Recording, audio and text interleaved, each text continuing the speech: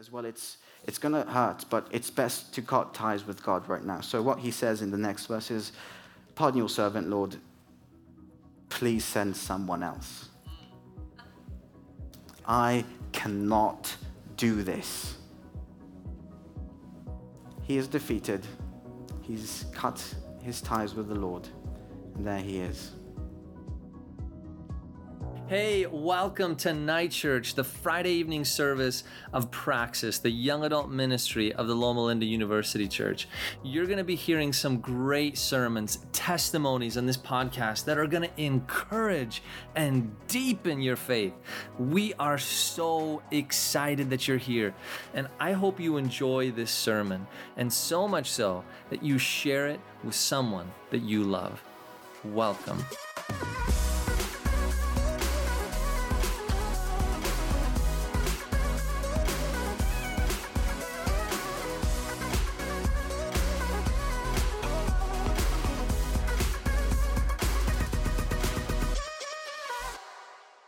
Good evening, everyone.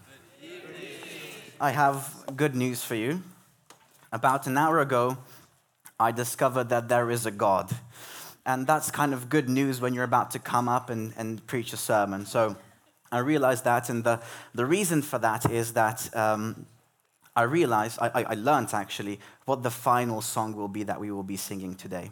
I'm not sure if I can give you the actual details, but it starts with a T, and the next letters spell out, earn your eyes upon Jesus.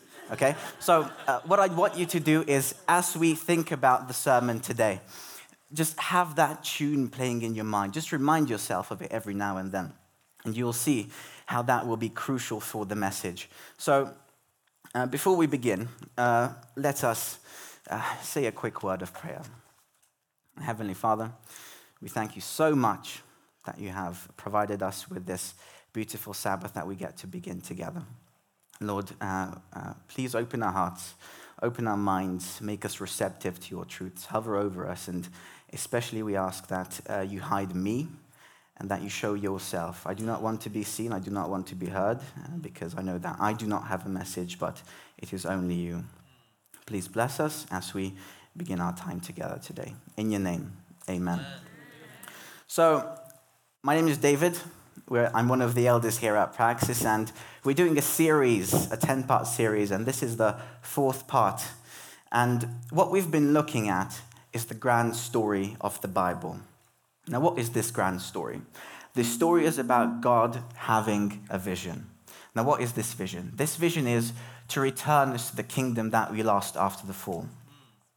And throughout the centuries of history, God has sent people to pave the way and to prepare our minds for the coming of this kingdom, which happened when Christ came to the earth the first time during his first advent. As he walked among us, as he taught, as he healed, as he encouraged, and as he paid the ultimate sacrifice.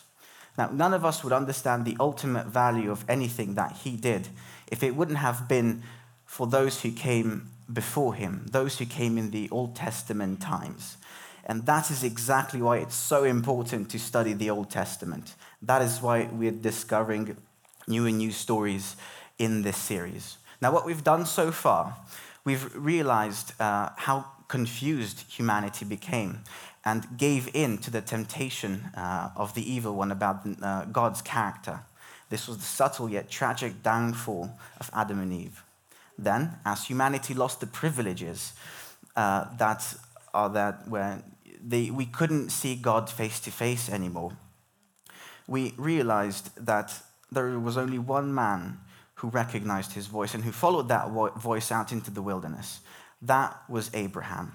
And to Abraham, God gave a promise. And this promise he could hold on to when times got rough, when the going got tough.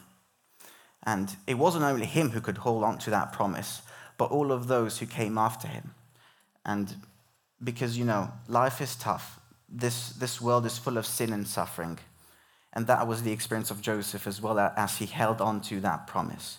And today we begin a new chapter. And this new chapter was the catalyst to a mass exodus of people who cried out to God in their darkest hour. And God heard that cry. And he decided to respond to them and to bring them back to the kingdom that they've lost, to experience that his government that we lost as humankind. And all he needed now was a vessel and a mouthpiece. All he needed was someone to say yes to him, to say that I will do this. But when God asks you something, he tells you something that is way beyond you. So it can be quite intimidating when God approaches you with a request. Have you ever said, I cannot do this to God? If you have, and I hear yes, I can relate. Now, I was on the plane from Budapest towards LAX, and that was my first big trip that I did alone. Just before that, I got accepted to the School of Public Health here at Loma Linda. This was a big dream of mine. So, half a year earlier, I graduated with my degree in law in Hungary after 5 years of studying. And then God called me. He said, would you consider Loma Linda? I said, well, that's a great idea. Well, let's give it a try. So there was a lot of back and forth with the school and a long and frustrating season of waiting. Now, by the end of that waiting period, I almost let go of that dream. And I said, God, I don't know if this is going to happen. I don't know if I really want to do this. So, but at the end, the minute after the last minute, a week late actually to start school, because that is how God's timing sometimes works out, I got notified that I did get in. So that a whirlwind of activity followed that. Well, I had to get my visa sorted, I had to buy my plane ticket, I had to pack my stuff, and I had to say goodbye to everyone that I've known. And then, when my emotions finally caught up to me after the dust had settled, I was somewhere above Greenland. So I was looking down 35,000 feet below me, and I saw this gargantuan ice field, surrounded by almost still-looking icy water. And my blood froze. And I went into a state of panic. What just happened? What am I doing here? Have I gone completely mad? I thought I was. So I had to leave everything behind. And for what? To go to a place I've only heard about? Yeah, it sounds nice, but really, what is going to happen there? What am I getting myself into? So I turned to God and I said, God, I cannot do this. You're asking something impossible for me. Too bad I couldn't turn back. Have you ever had to leave everything behind? Everything. Everything that truly mattered to you. You know, I don't think that we want to say no to God, but that what he's asking seems so unreasonable. It just sounds mental. Why on earth would he ask us to do that? You want us to give up what? That thing which is most precious to us? That friendship? That opportunity for a relationship? Like we need an anchor for our soul, and we've been together, we've been through so much with that friend of ours. We need them, and you want us to abandon them? And what about that financial stability? You're calling us to step into the unknown and just leave everything behind us if it never even existed? Think of all the good that I could do for your kingdom with all that. It just doesn't make sense. What about that influence, that position? The good I can achieve with the kingdom that I've built. I could use it for you, and now you want me to just give it up? It absolutely makes no sense. Why would you want to do that? So, our heart sinks when we tell God, I can't do this. I don't want to say no to you because I love you, but how can I possibly say yes to you? Do you even know what you're asking of me? So, it's not that easy when it happens, isn't it? It feels like a waste, a sacrifice, giving up what is most precious to us, and we don't even know what we're getting ourselves into. So our hearts sink as we say no to God. And this is exactly the mindset that we find Moses in when we turn to him as he is in Midian.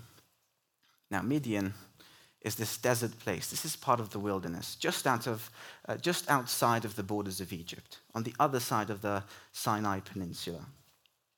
He's leaving this unassuming and humble life of a shepherd. He's a shell of who he was once before. He's a nobody, forgotten. And as he thinks about how he had to flee from Egypt and leave everything behind, his heart sinks in him yet again. You know, he had such an incredible backstory, if you're familiar with it. When he was a child, a baby actually, Pharaoh then, who felt threatened by the Israelites, said that, well, it's time to do away with them.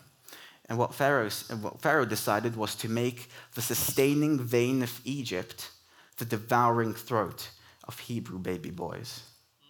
So what Egypt did was mass genocide of the Israelites. Just imagine that horror. Dead babies everywhere in the Nile. Imagine that bloody visage, like that stench. And you could hear the shrieks of grieving mothers. And then the absolute deafening silence. What a horrible, horrible scene. But out of the jaws of death, God reached in and plucked one child. And through the bravery of his mother, Moses was saved. God led that basket all the way to the daughter of Pharaoh, where he found shelter, where he found safety. Then Moses grew. He grew in knowledge, he grew in wisdom and respect among the Egyptians. He became a wonderful general, a crafty statesman, and a very wise legislator.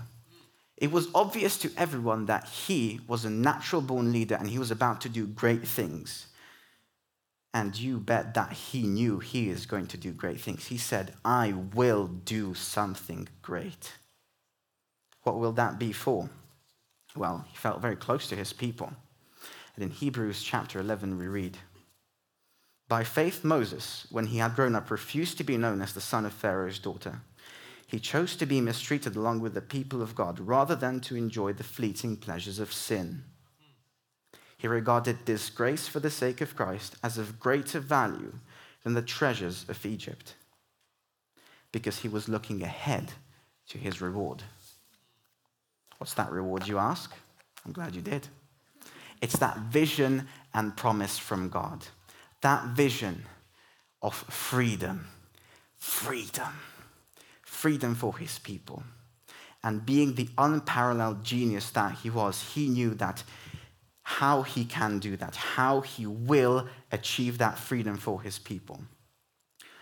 His zeal was hot and untempered for the cause of God. And it was in that state where he saw the sadistic act of a slave driver against one of his fellow compatriots. So he snuck up behind the Egyptian and struck him dead. He hid the body in the sand. And he said to himself, I did something. I did something great.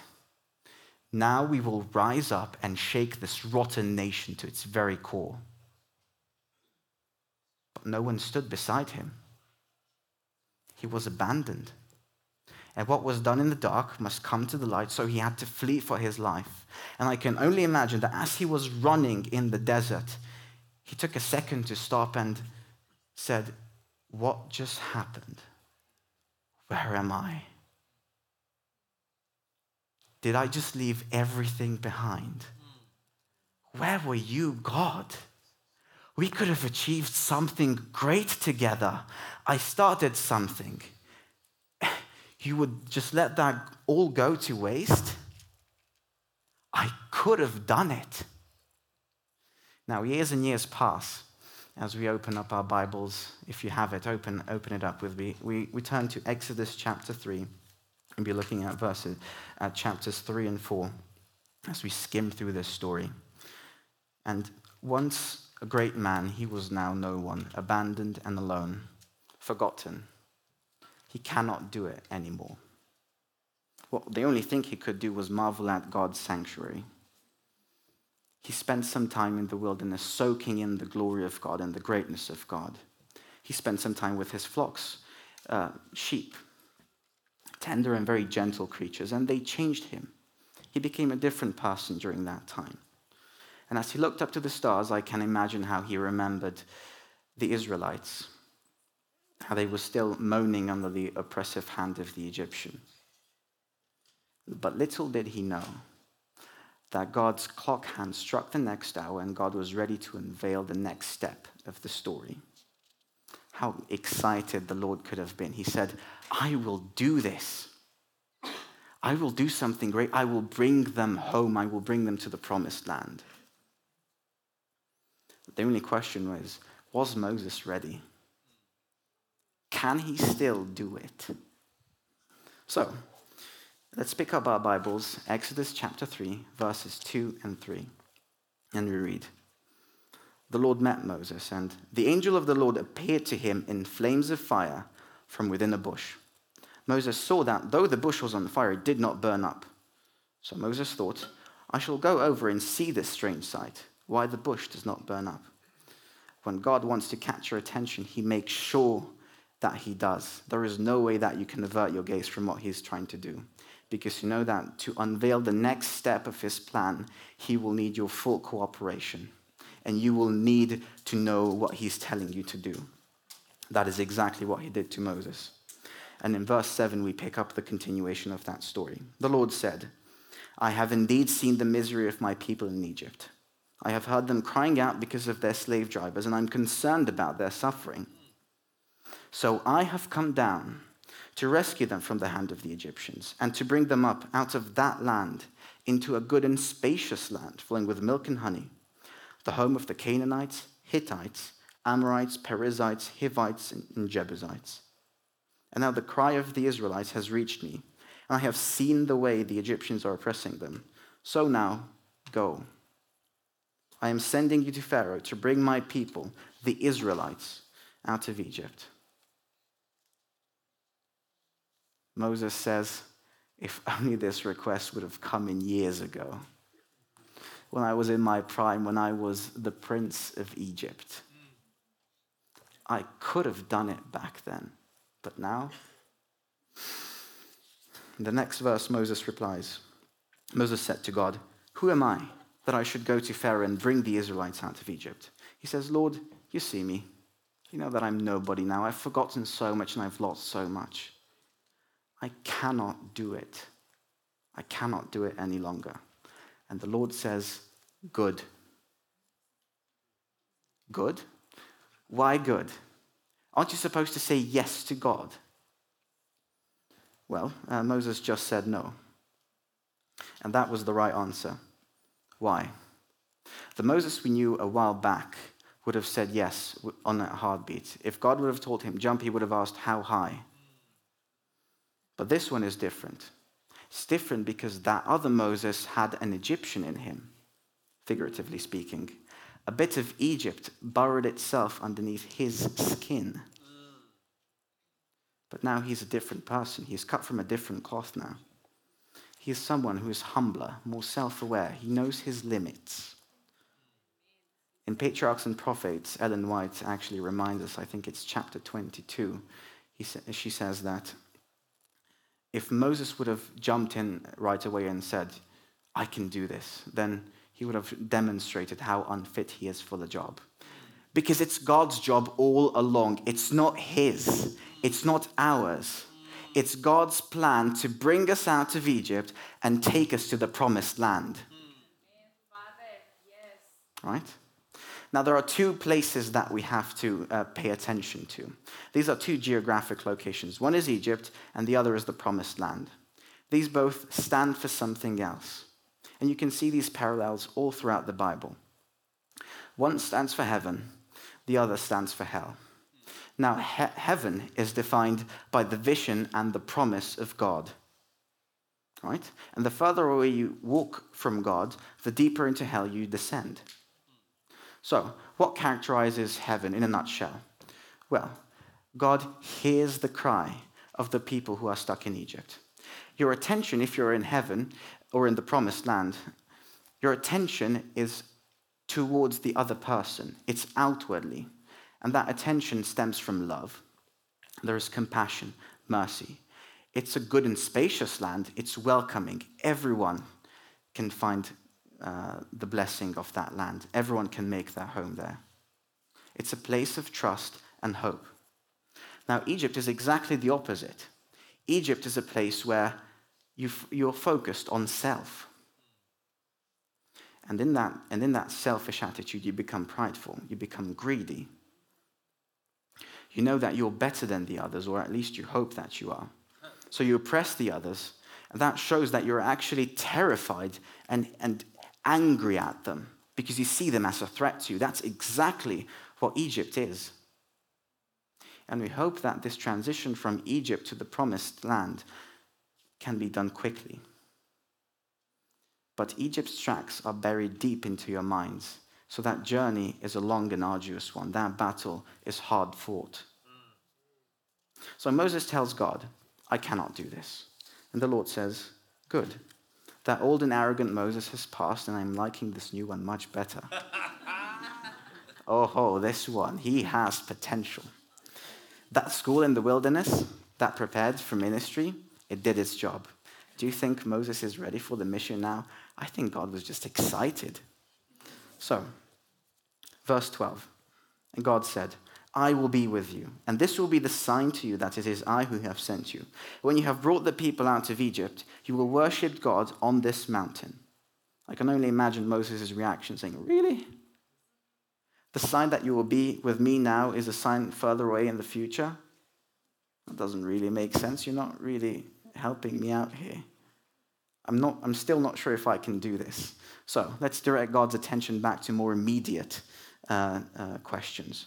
So he says, suppose I go to the Israelites and say to them, the God of your fathers has sent me to you. And they ask me, what is his name? Then what shall I tell them? God said to Moses, I am who I am. This is what you are to say to the Israelites. I am has sent me to you. God also said to Moses, say to the Israelites, the Lord, the God of your fathers, the God of Abraham, the God of Isaac, and the God of Jacob has sent me to you. This is my name forever, the name you shall call me from generation to generation. I am who I am. That's just such a beautiful and deep statement. We could spend hours on this, but for our purposes, God identifies himself with his people and with that vision. He says, what defines me as God is me bringing you out of Egypt and into the promised land. And you can bet your life that I will never stop until that work is finished. And then he provides a detailed description to Moses on how to let my people go. And as we turn to Moses in chapter 4, we listen attentively to how he responds. Moses really understands how deep this issue is that God is bringing to him. So he's trying to find his way around it. In verse 1 we read, what if they do not believe me or listen to me and say, the Lord did not appear to me, appear to you? Well, they have abandoned him before, haven't they? And that hurt a lot. There are so many variables in this equation that he cannot control. The thing with Moses here that you should recognize is that while he was discussing with God, he was only focusing on himself. He wasn't really seeing God, was he? He was paying attention to self. That shows that he has an Egyptian still living in him. So the Lord answers with the following miracles. He tells him, take your staff, toss it on the ground, and that inanimate object becomes filled with life and turns into a real snake. So real that Moses has to run and hide from it.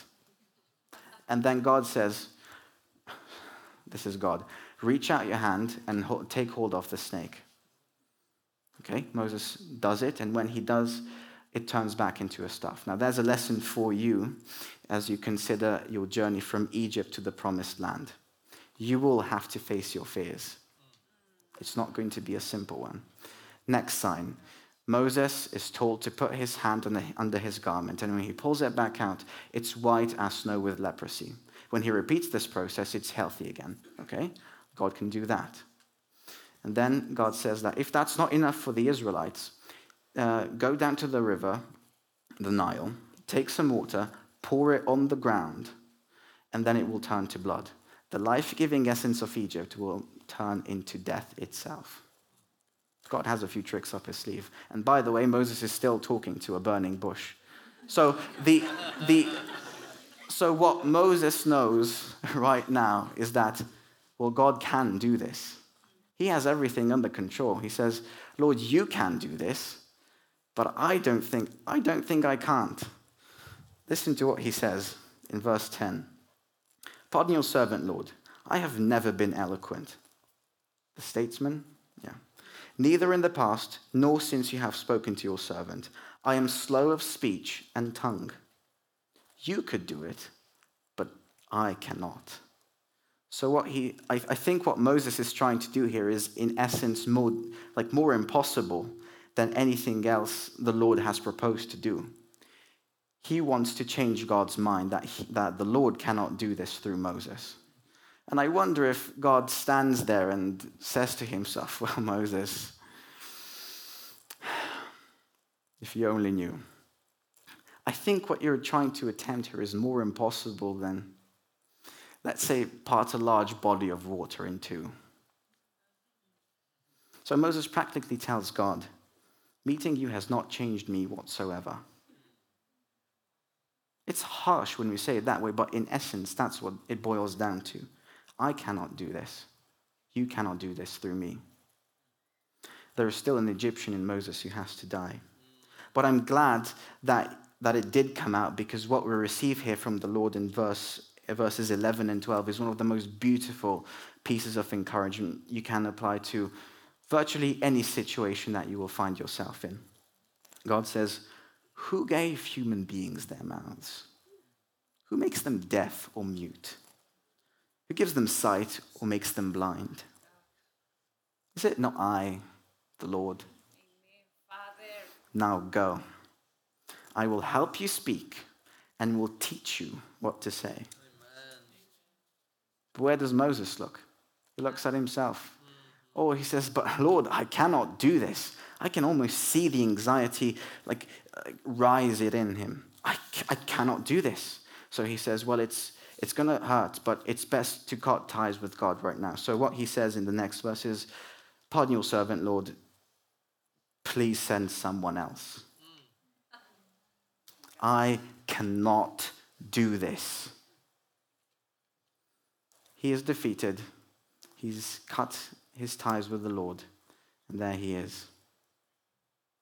I've said I can't do this to the Lord as well, right above Greenland. Not wanting to cause a scene, and as I felt the panic come over me, I found my way to the back of the airplane where I could stretch, breathe, and just try to gather my thoughts. And the thought occurred to me that why not take out your phone and open up the app, the Bible memory app, Scripture Typer. This message is not sponsored, by the way. And just look at the next verses you have to review. Okay, fine, at least it will help me do something. Exodus 23, verse 20. See, I am sending an angel ahead of you to guard you along the way and to bring you to the place I have prepared. Amen, Father. Amazing. Something ran across my spine. Okay, I'm liking where this is going. Let's do another one. Psalm 94, verses 17 to 19. Unless the Lord had given me help, I soon would have dwelt in the silence of death. When I said my foot is slipping, your unfailing love, Lord, supported me. Amen. When anxiety was great within me, your consolation brought me joy. Hallelujah. Let me tell you, I was no longer on that same aeroplane in that moment. I was in a completely different place, headed to a completely different land. I wasn't living a tragedy. I was living an adventure. I was about to discover something awesome. Have you ever had that experience? It doesn't come cheap. When the Bible suddenly comes alive to you. Amen. Yes. When it goes from, oh, that's nice, to, there are no better words to just say it than, it just comes alive. And I can imagine that with sufficient life experience, with sufficient trials, and holding on to the Word of God, that Bible will cease to be some obscure part, like literature, but it will become your life story. Amen. Oof. Yes. It's life-giving.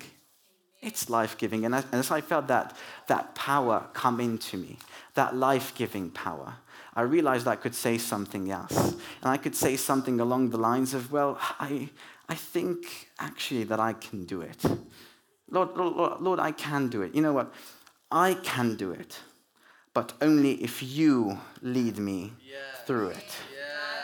Only if you lead me through it. And I realized that I was gaining something much more valuable. I was gaining a much stronger relationship with him. And he is taking me home, ever closer to home.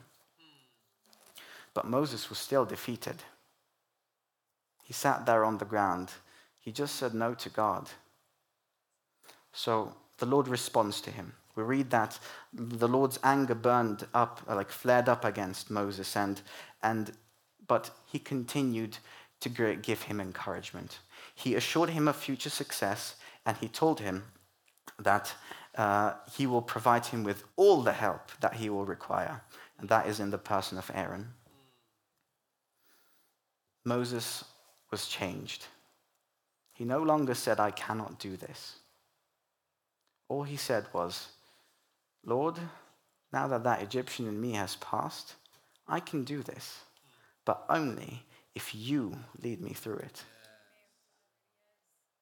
And after a long journey with his brother Aaron, the two, in Exodus chapter 4, verses 29 to 30, we read, they brought together all the elders of the Israelites, and Aaron told them everything the Lord had said to Moses. He also performed the signs before the people, and they believed. And when they heard that the Lord was concerned about them and has seen their misery, they bowed and worshipped. What a beautiful experience for Moses. That's it.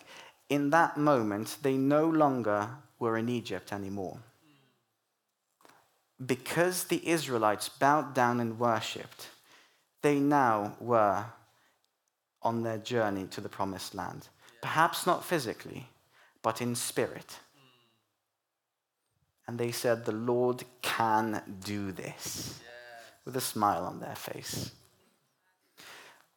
Here's a question that I was wrestling with as I was preparing for this. I realized, why on earth did God contend and wrestle so much with Moses? Why didn't he just go along with Aaron? Aaron didn't seem to have any trouble going and meeting Moses along the way. Why couldn't have God chosen someone more in character like Isaiah or Jeremiah? They were much more willing to respond to God in a positive way. Why did he endure so much with Moses? And I think that it's not only the Israelites who had to find their way to the promised land, but Moses wasn't there yet either.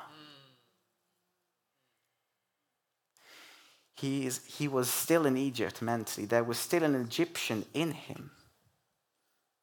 He needed to get rid of that. You see, none of us on this journey are alone in this. None of us have arrived to the promised land. But what God wants, when he gives you an assignment, when he challenges you with something, he wants to assure that you continue to go closer and closer to the promised land. So why does the Lord want you to get rid of all that? All that is so precious to you. It hurts giving it away, that relationship, that opportunity, that kingdom that you've built up. Why? Because those are the shackles that bind you to Egypt. Let me say that again. Those are the shackles that bind you to Egypt. And if God is asking you to get rid of them, he's giving you a chance to get out of Egypt and go into the promised land. Don't miss that chance. Don't miss that chance to go to the promised land.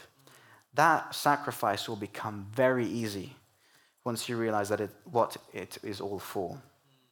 And that's the best thing he could have ever done for you.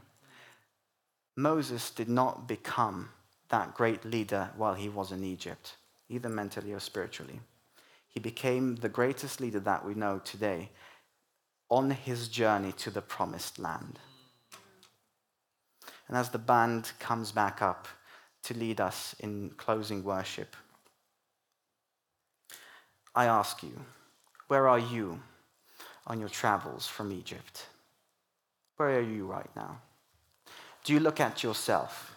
And if you do you look at yourself in amazement and wonder, with pride? Or do you do it with a discouraged heart and worry? Because those will prompt you to say, I cannot do this to God. Keep your eyes on the promised land. Immerse yourself into the beauty of that. And as we sing, turn your eyes upon Jesus. Do just that. If you're in school, especially if you're starting, and if you're anxious about this journey ahead of you, know that the fact that you're in school right now is a promise that you will receive your degree. You shall be transformed in this journey ahead of you. God is using this to make you the person that you need to be to serve others and to bring them closer to the promised land while you do the same thing. And if you work, and if you're already done with school, do you have a tough job, or are you having a hard time? If so, good. Good, because that's the exact hardship that Christ is using to create his image in you. Yes. Hallelujah. Father. He is the creator, and he will work his wonders in you if you just allow it to happen. So if he challenges you with this journey, it is because he knows you can succeed. So bravely say, with humility though, I can do this, but only because you will lead me through it.